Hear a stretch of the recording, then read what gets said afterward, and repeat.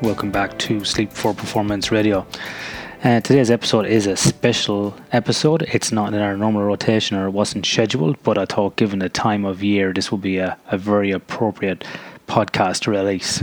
It's not all about sleep, but it is all about mental toughness. And today I'm joined by Kay Bradford Cooper, who goes by the name of Brad. And Brad was very kind to join us from Colorado today to record this podcast because wanted to get this out as soon as possible. Now, Brad is an interesting character. He's a CEO of a human performance optimization company called uscorporatewellness.com, or that's their website address. And in addition to that, Brad has an MBA.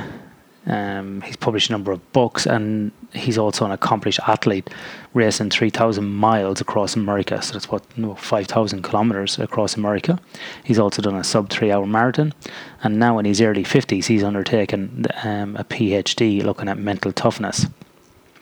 So in this episode, Brad discusses all the elements around mental toughness and the difference between mental toughness, resilience, and grit, and breaks these down into the different components and when they should be used.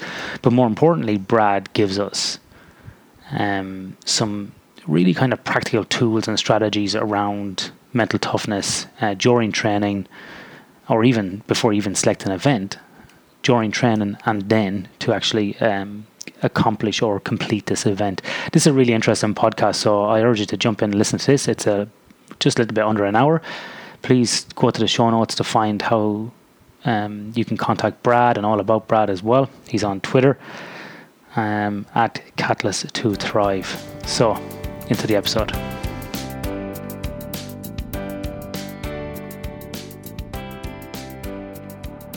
Welcome back to Sleep for Performance Radio, January 2019. So, many people have sat on the couch over Christmas, drank lots of beer, ate lots of food, probably not done much, and you've all got up and said, right, this is the year I'm going to make it work. Well, today we've got a very special episode with a very special guest. Bradley Cooper. That's what I read your name on Twitter, and I thought, is that Bradley Cooper, the actor? And then So Bradley is a multi-millionaire, but he's turned scientist. But it is Kay Bradford Cooper, but you go by the name Brad. Is that correct? Correct. So what does the K stand for? That's Ken. Yeah, I'm kind of stuck in that middle zone. I've gone by Brad Cooper my entire life, but you've got, anytime I speak at an event, someone comes up to me just as you did and says, "Oh, bummer, it's not the Bradley Cooper." And so I could have gone by Ken Cooper, but I'm in the wellness industry, and so obviously Ken Cooper down in Dallas, Texas, is the guy who essentially started the whole industry of wellness. So I'm kind of lost there too. So in my research, I made the shift as I'm going through my PhD program. I was talking to my kids. I'm like, "What do you think?" And they said, "Why don't you go by Kay Bradford Cooper?" Okay, sounds good, kids. Let's do it. Man, it sounds awesome. You sound like a guy that owns a massive ranch in America and has lots of money. That's what it sounds like. Well, we'll just go with that. So Brad, can you give us? Obviously, you're based in the US. You're in Colorado. Can you give us a quick overview of your background and how it led you to doing your PhD? Yes, I'll try to keep this short. Physical therapist for 20 some years. In 2007, we started a company called US Corporate Wellness with the goal, the design to bring essentially better lives to corporate America, if you will, and helping employees make better life choices across the full spectrum. So yes, food and fitness, but also sleep, also life balance, all these other components. And so our focus has covered the full gamut of health and wellness in terms of those elements, but especially the personal wellness coaching. And so that's what we're known for in the US is we provide the full gamut of wellness programs, but we almost always incorporate personal wellness coaching into that. And in fact, we have a lot of our competitors that are now having us do their coaching for them just because of the way that reputation's developed. So that was the early stage of trying to figure out, well, how can we do a better job of doing what we're doing? And then in 2015, and I think this is maybe what brought you to me initially, was I had a chance to do a trio of events, the Race Across America 2-person bike race from Oceanside, California to Annapolis, Maryland. It's about 3,000 miles. And we finished that in about 7 days. We won the race. A couple of months later, I tried to qualify for the Hawaii Ironman World Championship, which is probably most of the listeners on this podcast already know, is a 2.4 mile swim, 112 mile bike, and then a marathon at the end. And the likelihood of competing to the level that you get into the World Championship it's just a long shot. It's 1% to 2% of each group. And then 2 weeks after that race was over, tried to run a sub 3 hour marathon at the age of 49. And then the reason that research came about was I came out of those 3 events saying, well, what's up? Like, my mental toughness was really good here and really bad here. And then it would spark again. And that wasn't caffeine related. It wasn't blood sugar related. It just would happen. And so I was curious. I tried to read everything I could get my hands on in terms of the popular press, and there just weren't answers. And so I decided to go back and get my PhD and study mental toughness, variability, the within person, not between person, because that's where mental toughness has historically been studied, is looking at, is yours better than mine? Well, I don't care. It doesn't matter to me at all. I want to know, how can I improve yours and how can I improve mine? And so that's what led to this. And that's where we've gone with the research so far. That's really cool, Brad. And it's great to, talk to a scientist who actually participates in these activities as well, because I think it's a real interesting, narrative that you can bring into your research as well, because not only are you researching it, but you've practiced it as well. And you can bring in them personal experiences to kind of help guide the research and get credibility with athletes as well, which I think is really important. Well, I appreciate that. It brings it to life so much. I mean, I was out at the track doing 800 or 400 repeats the other day, and yes, I'm training, but I'm also thinking through, okay, so what was that finding we had in that last study? Let me apply that to this next rep and see if I can trim 3 seconds. So it's selfish too, in that I'm doing this not only to help our organization, to help the broader population, but it's kind of fun to apply it personally too. Well, in that vein, then, Brad, I'm going to have to confess here, because this podcast here today is completely selfish, because I've switched from long distance running, as I told you, to long distance swimming. I completed my longest swim last week, which of 5 kilometers in the ocean, and I'm trying to get up to 10 kilometers in the ocean with a view to doing 20 next year. And this podcast is really all about me and how can I get more mentally tough to do that. So, well, let's get you there, buddy. So Brad, at the moment, we jump online, let's say Facebook, Instagram, Twitter. We see all these kind of ads for different types of coaching, and there's mental toughness, there's resilience, there's train like a Navy SEAL, be like a Green Beret, be like a Special Forces guy, push through. What's the difference, or how would you define mental toughness in this kind of world of all of these terms that's getting thrown around at the moment? Yeah, it's a fantastic question. I think if you look at the 3 biggest terms that are out there in terms of this general concept, you have resilience at one end, you have grit at the other end, and you have mental toughness somewhere in the middle. If you look at the resilience is being defined and redefined by everyone, essentially. But if you look at the original concept, it was about what you bring to the table. So you go through a difficult childhood, you're abused as a child, you go through a tough situation there. That breaks a lot of people, but the people it doesn't break, it creates this resilience that they carry with them the rest of their lives. And so resilience is really about the past. It's what you bring to the table. Grit, if you read Angela Duckworth's research in her book, it's about the future. It's about keeping that long-term perspective on where you're heading and staying on that path. What I love about mental toughness is it's right now. It is right now. Now, mental toughness needs to be in the context of you caring. You don't, when you're listening to this podcast, unless you're running at the same time or whatever it might be, you're not using mental toughness. You're just kicking back, relaxing. You don't need it at that moment.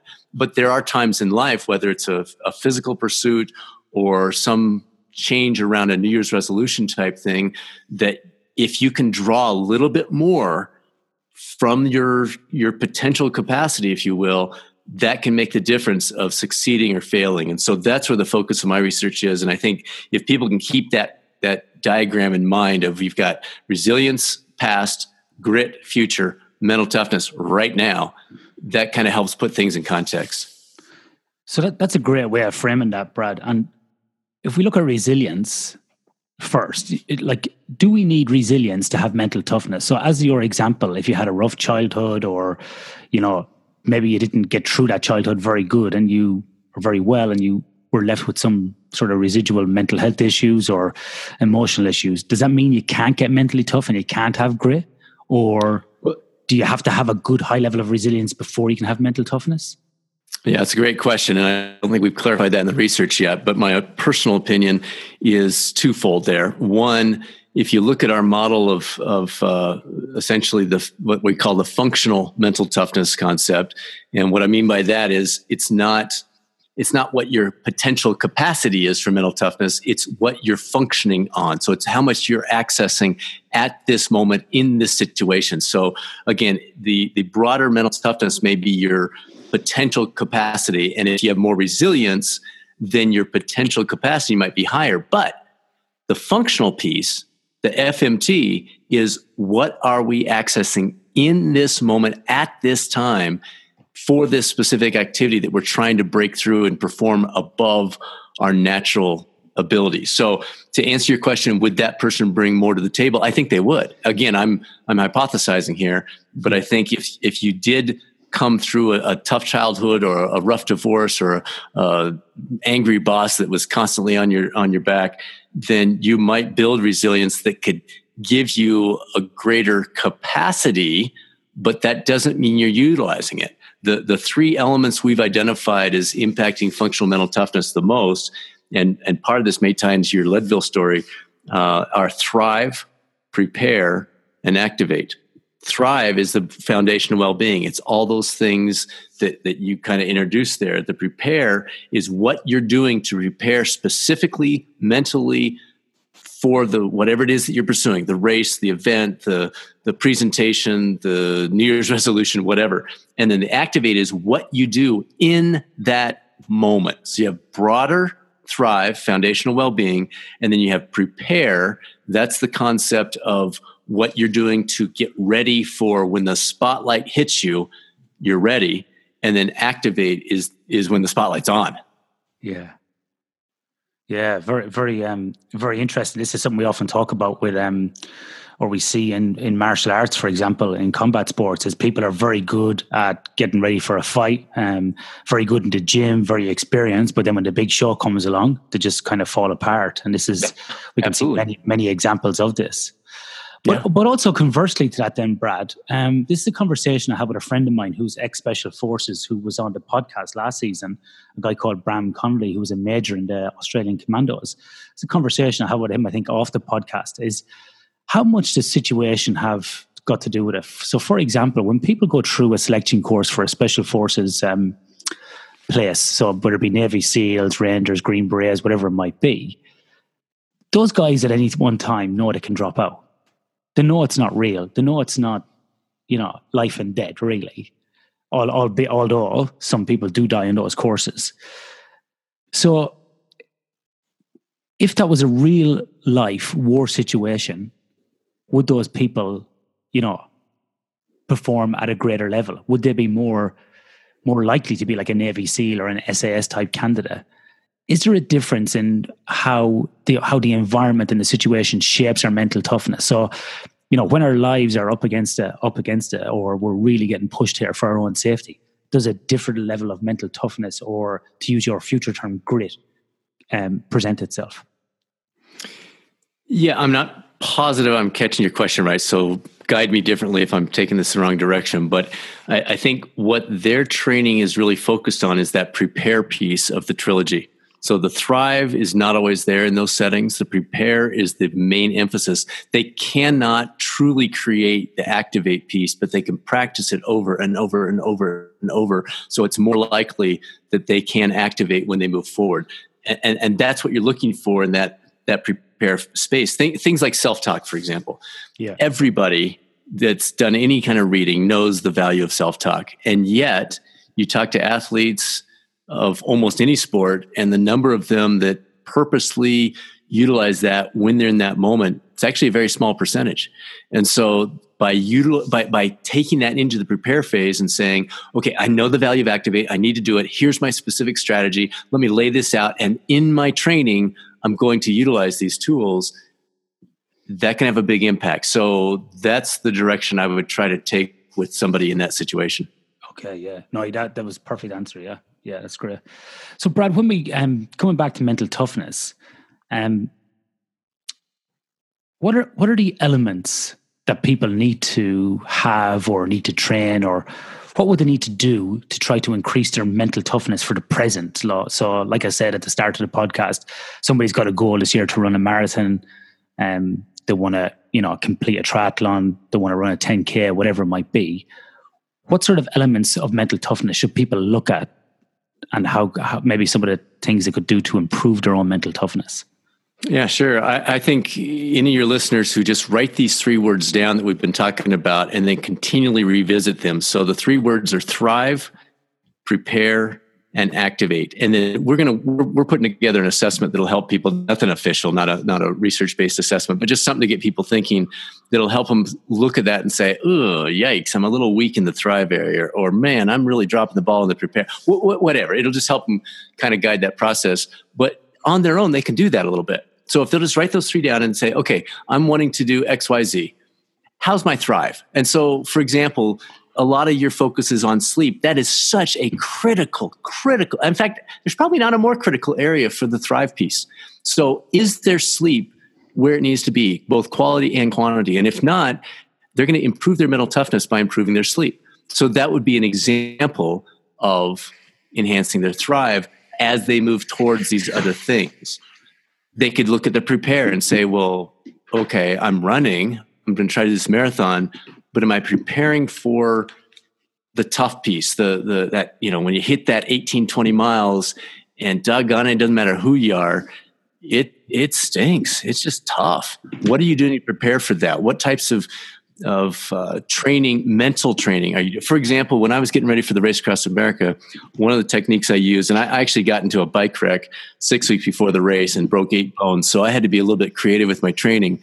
And one of the things I did during my indoor training was I took a target on a piece of paper, and I would stick that in front of me. I was training indoors on the CompuTrainer in my basement, and I'd stick this thing in front of me. I'd turn off computers, phone, music, podcast, TV, the whole works, and just stare at that target and stay focused on the centerpiece. And then if I would start to drift into, if my mind would start to go into other directions, I would work my way back in. So I'd start from the outside rings, and I just gradually go back to the bullseye, and I work on that concentration. So that was an example of the preparation phase. I didn't realize it at the time, but retrospectively, that was an example of going through the prepare phase, that once I got into that race and I hadn't been sleeping and the competitors were right there and it wasn't the perfect situation, I could bring that concentration back into play. So those types of things, if they'll just analyze, do a self-assessment, ask yourself, how am I doing with my foundational well-being? How well am I preparing? And then what am I doing in that moment to activate these other pieces? And that'll really give them a lot of guidance. Excellent. Very interesting. Very interesting. So, Brad, for people who may be sitting at home, again, come back to this sort of start of the year thing, and they may feel like they've had low resilience. Maybe they've had, like we said, a traumatic childhood, they've been through a rough job, divorce, some of those examples you used. What could they do in terms of preparing for resilience before that, even look at mental toughness to get ready for an event? Because they may have, probably some, I suppose, existing issues that they may need to work on. Any athletes you've worked with before, or any examples from the literature, what do people do to kind of improve their resilience as a base before they move into that mental toughness area? Or is that something that's been looked at?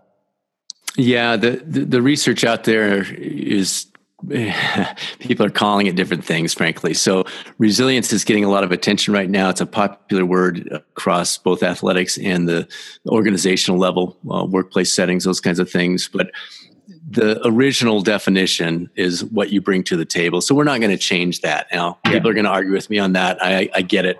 But that's what it was. So we look at that and we say, okay, what elements can we impact? And I don't want to make it too simplistic, but it's pretty straightforward. We need to look at these 3 areas. Am I thriving? So if I don't have a lot of resilience, I need to do better at X, Y, and Z, the thrive, prepare, activate piece. An example that might be helpful. I'm 52.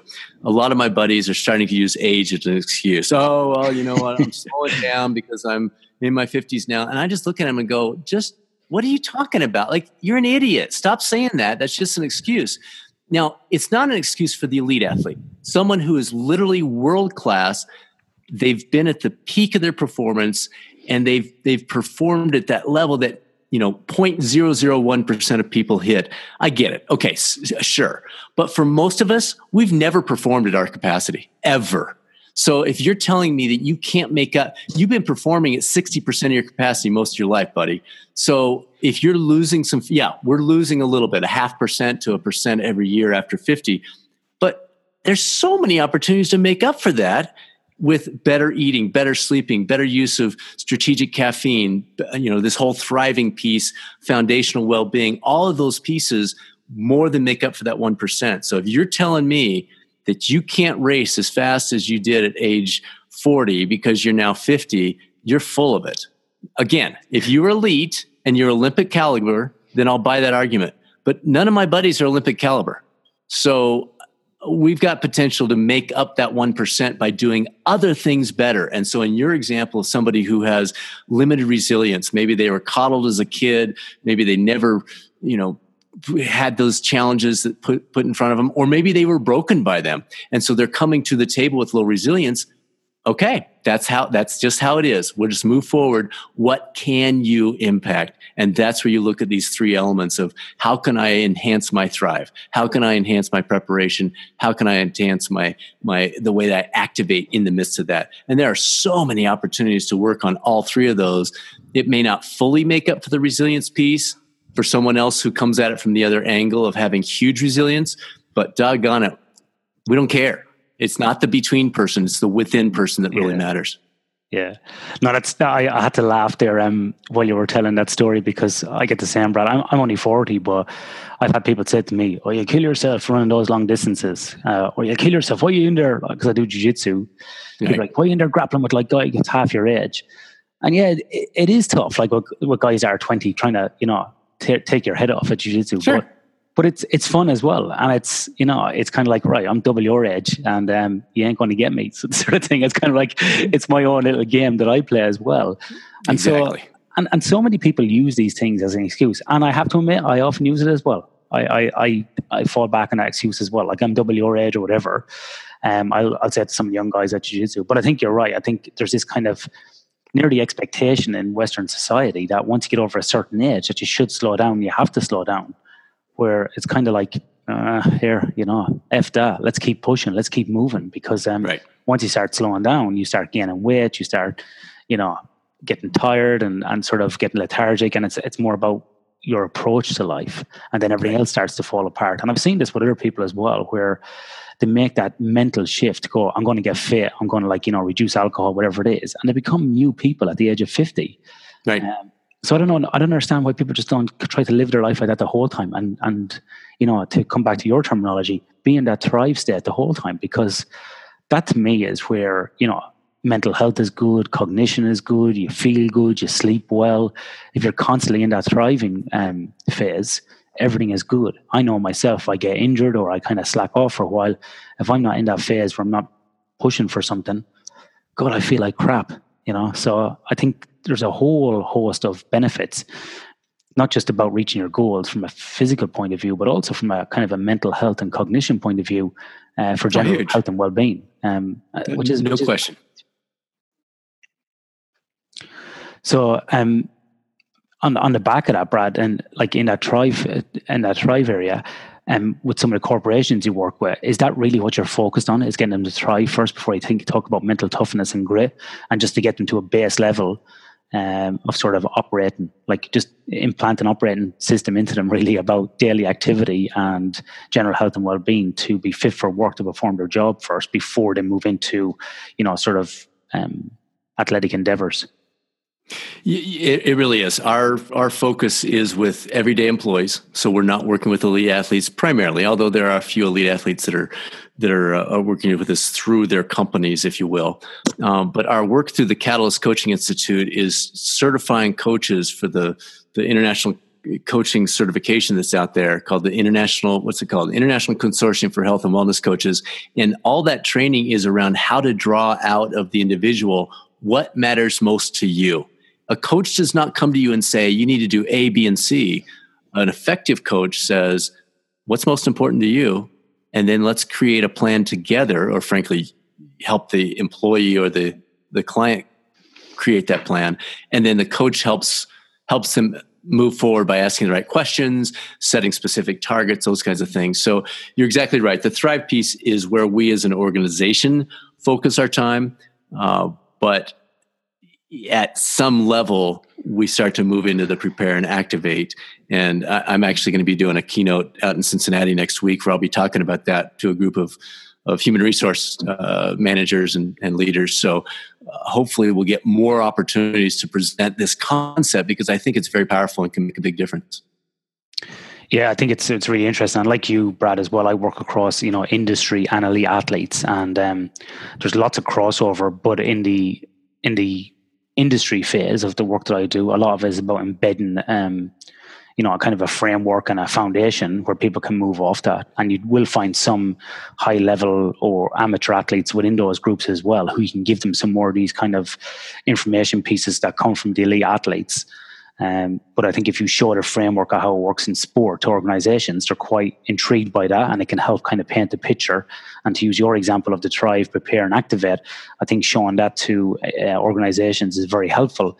And we often do that within the sleep world as well, where we show about embedding a kind of a fatigue risk management system or alertness management system, and then how that works in terms of creating the foundation for elite athletic performance when we work with elite rugby or fighters, whoever it might be, to move to that next level. And we show that like sleep is the number one recovery tool that's free and provides that baseline as well. And that's why I like your model here that you keep coming back to, because it shows, in a very nice way how people can go, people can analyze the different phases they're in: resilience, mental toughness, or grit, and when to use it, but also to Thrive, Prepare and Activate, which is a great kind of thing for people to remember. So, it's extremely beneficial for people at home. Excellent. So Brad, let's look at an example, right? Let's take this example of this group that I'm in at the moment, and we're working through. When we work through it, if that's all right. Sure. So we got these group of people. They're like it's about 50 to 60 people. Their age somewhere between, average age is probably late 30s, early 40s, but say 40 for argument's sake. They all want to swim to this island off Perth, which is 20 kilometers away. They want to do this long distance swim. It's a solo crossing. It can't be, aided by any boats or whatever. Like, you can have boats like throwing Sure. you food and water and so on, but you can't be touching the boat or getting dragged.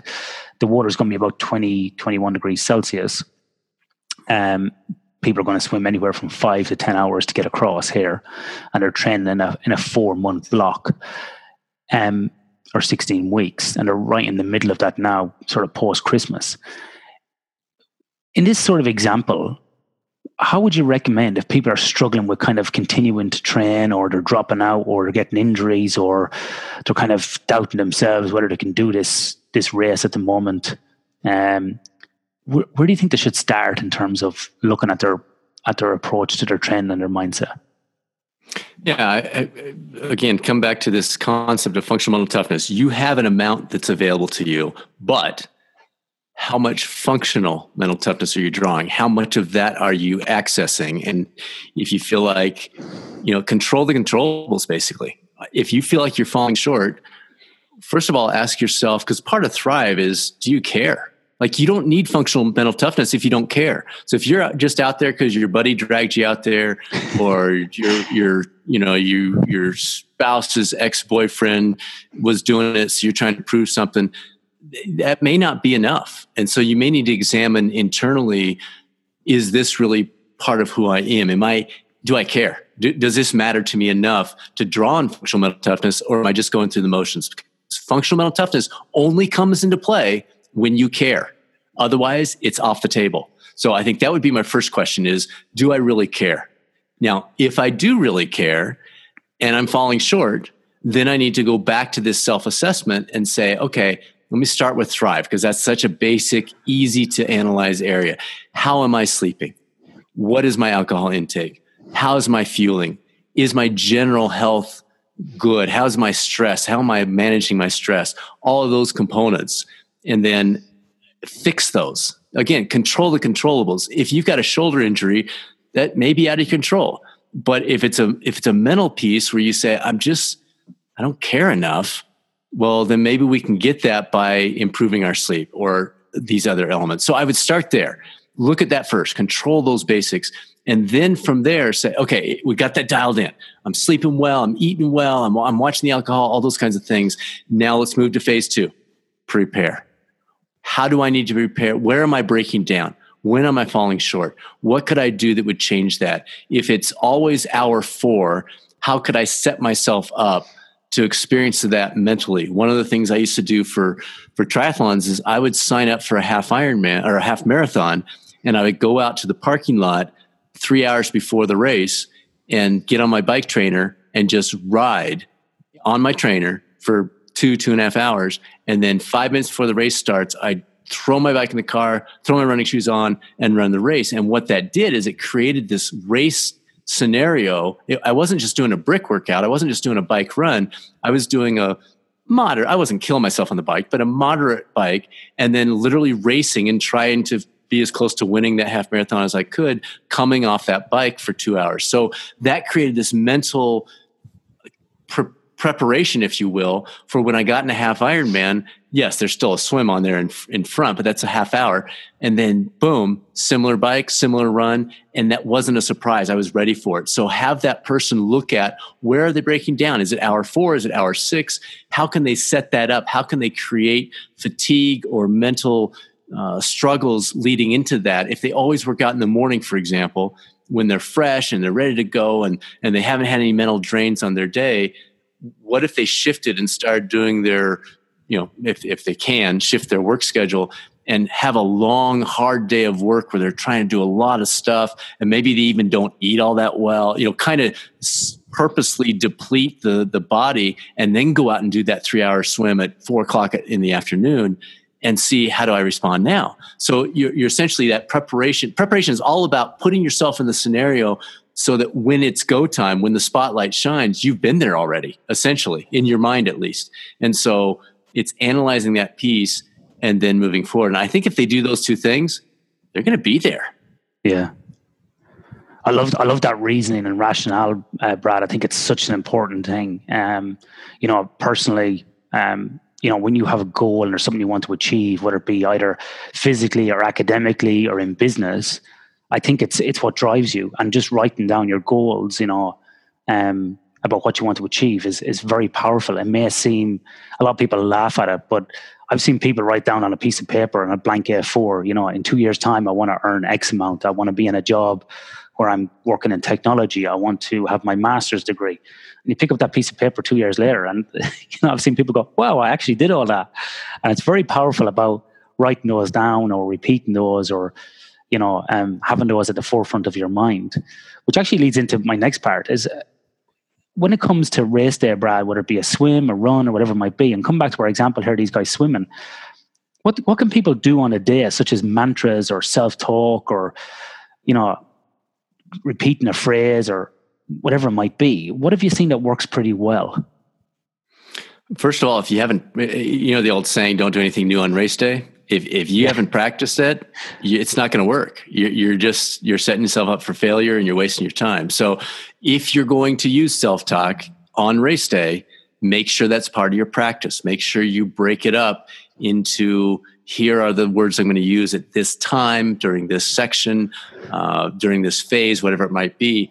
Practice that in training so that it's automated when you get to race day. So that's the biggest thing. Self-talk, if you look at the literature on that, it's getting stronger practically by the day in terms of what we're seeing with that. So take advantage of that. The whole concept of you've been there is a big one, and reminding yourself you've been there. I think on race day, if you can look at it and say, okay, I've done this, that changes your perspective so much because you're not freaking out. You're not like, oh my gosh, I'm at the start of the Hawaii Ironman World Championship. This is crazy. You just say, you know what? I've been here. Yeah, it wasn't the exact same spot, but I've done this. I've ridden the exact same distance. I've run the exact same race in similar humidity, whatever. But reminding yourself of that. And then the little things like smiling. It sounds so hilarious, but if you watch the Nike 2 Hour Project, even at that level, with the greatest athletes, not just of our generation, but maybe ever, the guy that came in 24 seconds over the 2 hour mark, even under some artificial conditions, you saw him using that smiling technique up until the last, 800 meters, mile, something like that. So that's a powerful one too. And that one is probably one you could use without a lot of practice, if you remember. The practicing piece allows you to kick that in and remember as you go forward. So those would be a few things you could try out of the gate. You know what? One other thing, Ian, you mentioned the writing goals down. We just recorded on our podcast, the Catalyst Health and Wellness Coaching Podcast. We just recorded an episode on kind of moving a slightly different direction. Instead of directly goals, looking more at a theme or a vision. One of the things we see with people is when they set goals, and the way you described it, it totally makes sense and it works. But a lot of people will set goals that they're not necessarily them.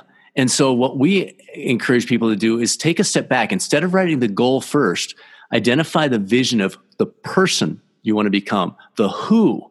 Once you have the who in place, the what is pretty simple. But if you identify the what first, which would be your goals, it's not always lined up with the who.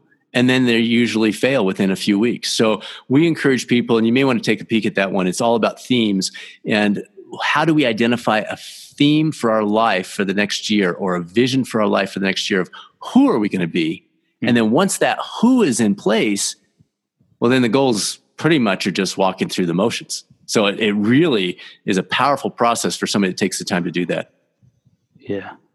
So that's pretty interesting. If we come back to like on race day, we were talking about self-talk and mantras and so on. And people often describe in these long distance events about getting into a flow state, and they feel like everything is this magical bliss and they're floating along and they're sort of transcending the actual day. What is it, Brad, that gets people into that flow state? And why does it last and why does it not last? Or why does it kind of sometimes pulse throughout a race? Do you have any thoughts or comments on that? That's probably part of what pulled me into this PhD research, was wanting to be able to recreate that in a competitive situation. And so your question is truly the $1 million or many $1 million question. But I think if you look at Csikszentmihalyi's original research on flow, it occurs when that challenge and skill level exactly match up. And in fact, maybe the challenge is just a smidgen, just a minuscule outside your skill level. So you're slightly stretching, but it's not so much that it becomes discouraging. To start with, you have to, for it to have potential, you have to be in a situation where that is possible. If you're always pursuing things that are below your skill level or well within your skill level, the old comfort zone thing, I don't want to overuse that word because it ridiculously is overused, but is there anything in your life that is slightly outside or at least at the boundaries of your skill level, or is everything you're doing far below that? Because if so, you're never going to experience that flow state. So that's the first thing. And then with the other pieces are the things we've been talking about today. In order to get into that state, you've got to put yourself in a place where you have the potential for it. And then you need to get these other pieces in place to thrive, prepare, and activate to allow you to function consistently at the outer boundaries of that. Very interesting. The problem is with a podcast like this, Brad, is as you're talking, I'm writing and I'm thinking, and I can't think about the question I want to ask you next because it's so interesting. I find myself drifting off thinking about different things here as we speak, which is probably not great for our listeners, but I'm mega interested in this because going through different challenges myself personally, and always looking for something next to kind of test myself. Me too. This is a fascinating area for me, and I find it really interesting because I find in some events that I'm nearly like this dual personality where I'm observing myself and I'm talking to myself, or I'm giving out to myself, or I'm getting mad at myself why I'm not doing something well enough, and so on. And it's interesting how with different sports, whether it be jiu-jitsu or even a yoga class, because I'm so inflexible and so broken, the self-talk that goes on, whether it be negative or positive, or in a pool or running or whatever it might be. But what I do find interesting is that the more experience and the more training I do, and the more kind of, let's say, work in inverted commas that I put into an effort, I put into a task, the more positive the self-talk becomes over time. And so, like you said, is like you've been here before. So like last week, I swam 5Ks in the ocean, which is nothing for long distance swimmers. For me, that was the equivalent of like winning the New York Marathon. It was massive. I felt so good. Because only 2 weeks before that, I swam my furthest ever in the ocean, which was 3.3 Ks. And back in October, I'd never even swam 3 kilometers in a swimming pool without the aid of like fins and pool boys and so on. So in a very short space of time, getting that experience has been extremely beneficial for me. And like you said, replicating those conditions. And with that, now my confidence has gone up. I've been promoted up a lane in our group. My confidence has gone up. I spent more time in the ocean because it's going to be ocean swimming. And to your point, I think replicating those conditions as much as possible, doing the work. And now I feel like my thrive, I suppose, phase is increasing. Or you're prepared. Improving, because of preparation. So, you can do as much mental toughness as you wish in terms of mantras and self-talk, but if that thrive piece isn't there and you haven't put in the work, no amount of mental toughness or self-talk is going to get you through if you haven't, got yourself race ready on the day. Exactly. So have you ever seen people in lieu of doing the proper training try to use self-talk, or is that just a wasted effort? That's a fool's game. Yeah, absolutely. Yeah. Functional mental toughness is the tiebreaker when all other things are equal. If you're not prepared physically, it doesn't matter. Like, yeah, it matters. It's going to help you drag yourself through it, but it's not going to help you perform. And if we're looking for performance, that's a different area. So you've got to be physically prepared to go in there and get it done. And then the functional mental toughness will allow you to perform slightly above what your what normal expectation would be based on your performance. That's where mental toughness comes in. If you think about like an underdog, we love the underdog because you see the underdog performing above what you thought they were going to do. That's what makes them an underdog.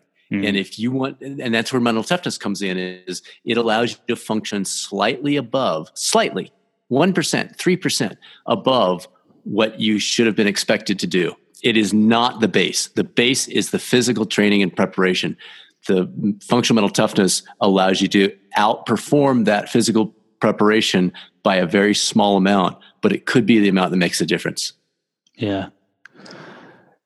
Brad, in your work, or shifts of focus off the athlete and more towards the coaching and the support, in your work dealing with athletes and even businesses or talking to their coaches, how can a coach help athletes around, the resilience, mental toughness and grit, and the thrive, prepare and activate pieces?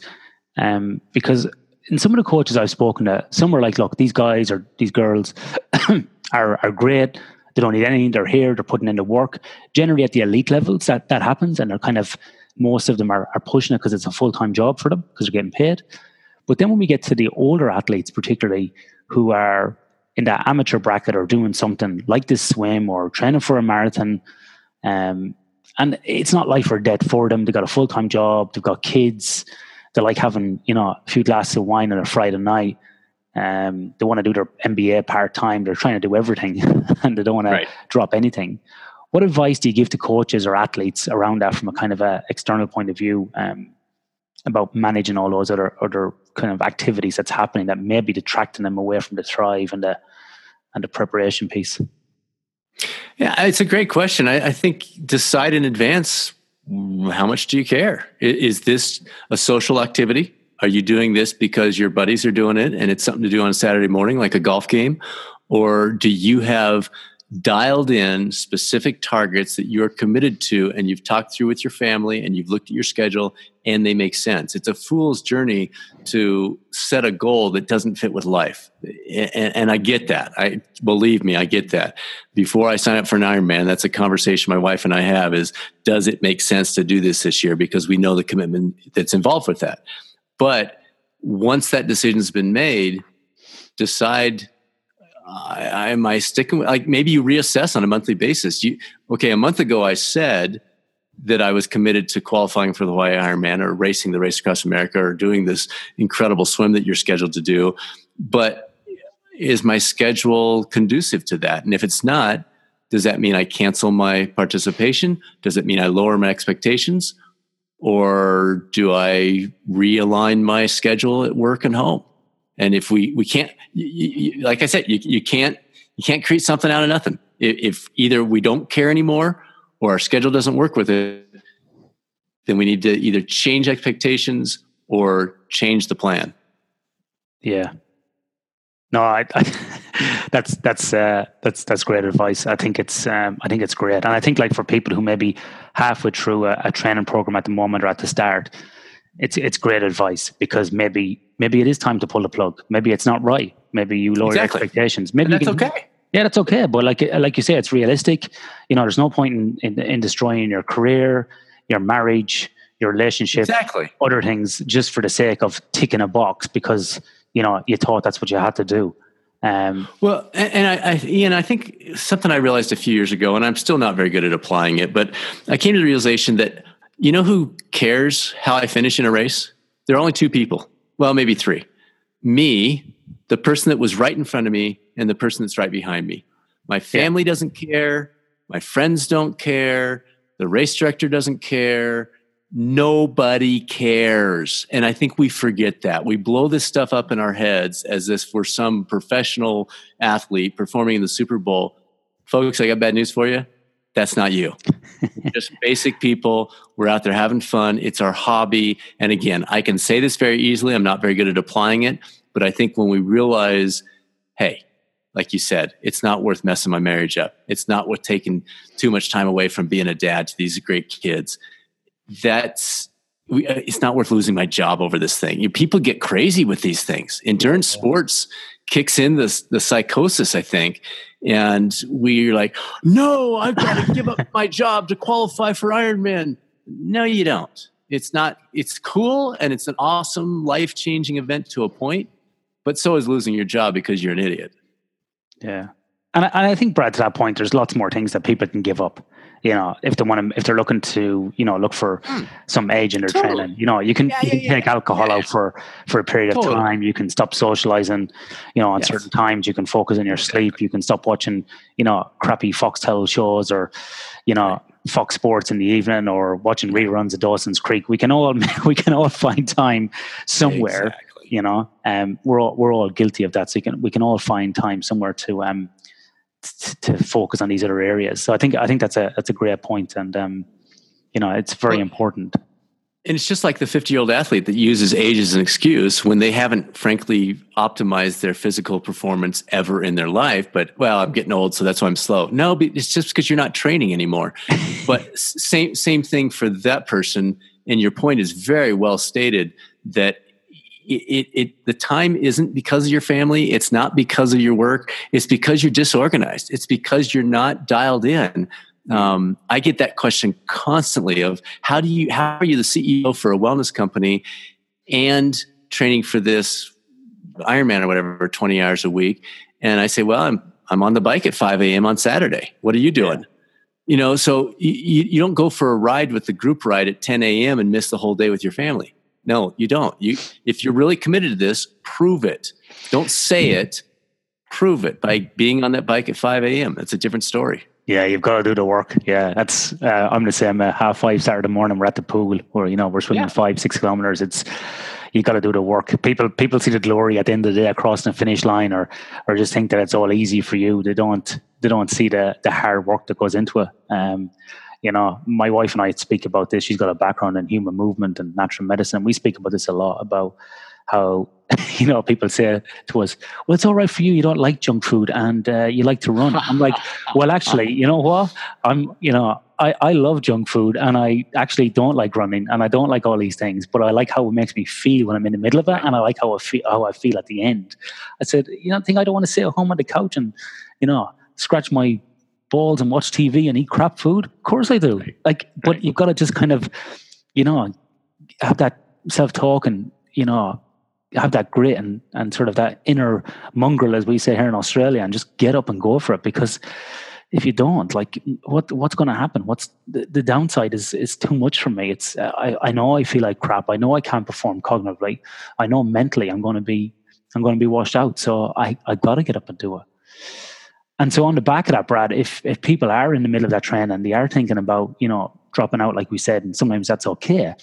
What's the benefits for people if they do stay in the trend and they do keep going? What benefits do you see for people outside of, their chosen sport, whether it be swimming, long distance running, or long distance cycling? What benefits do people bring into the rest of their life from going through these adverse sort of training programs and conditions and events? What benefits do people bring into their general life?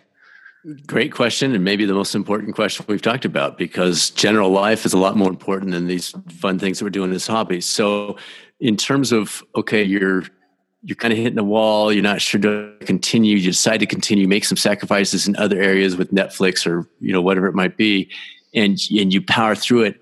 That just became a preparation piece that fits in that preparation section for other aspects of your life. You've just shown yourself that I can do this. I can pull through when things are down, when the chips are down, et cetera, et cetera. And so you've created this vision of you and your life and the things that you can accomplish in one area that then carries over into other areas. And so I think that's one of the biggest benefits, is that ability to, I did it here. That is preparation, not only for future events, but for future life. And that's kind of a cool thing to walk away with. That's a great point, and a great way to end the podcast, Brad. Brad, that was awesome. I think I could talk to you all day about this and make up millions of examples and bring you around on a circus with me and talk to lots of people. I think it would be great. Unfortunately, the oceans and land divide us, but I do really appreciate your time today, Brad. This has been an awesome podcast for me to record with you, so I really appreciate that. If people want to get in contact with you, Brad, what's the best way? How can they follow your work? How can they, see all the great work that you're doing? Yeah, probably two areas. Email, if they have any specific questions, is B as in Brad Cooper, Cooper, at uscorporatewellness.com. If they're on Twitter and they like that route, it's at Catalyst, 2, Thrive. So Catalyst to Thrive, with the 2 being a number 2. Excellent. And what's your podcast, Brad? You spoke about a podcast earlier on that I'm going to subscribe to. Yeah, it's the Catalyst Health and Wellness Coaching Podcast. It's designed for health and wellness coaches to help. There are a million wellness type podcasts out there, but there's nothing to help wellness coaches become better coaches. And so we cover everything from, in fact, you and I may need to talk about this. We just had another sleep expert on there. I'd love to get you on in the coming months. We had somebody talking about the overlap between mental health and coaching and how the two work together. Yeah. We've looked at all kinds of different things, but it's essentially health and wellness tips for the general population, but also helping coaches become better coaches. Oh, that's great. Yeah. And that was like one of my questions today about the coaches as well. I think a lot of times in these research projects or in these discussions, we overlook the coaches and, how we can support those, because I know our swim coach, Elena, who listens to this podcast, is running around like a lunatic at the moment, trying to support nearly 60 swimmers, right? Female, young kids, older people, and then idiots like me asking her 50 million questions every week about swimming. So, I think we need to support those guys as well. Absolutely. Brad, that's absolutely great. Look, really appreciate your time and look forward to talking soon. Sounds great. Thanks, Ian.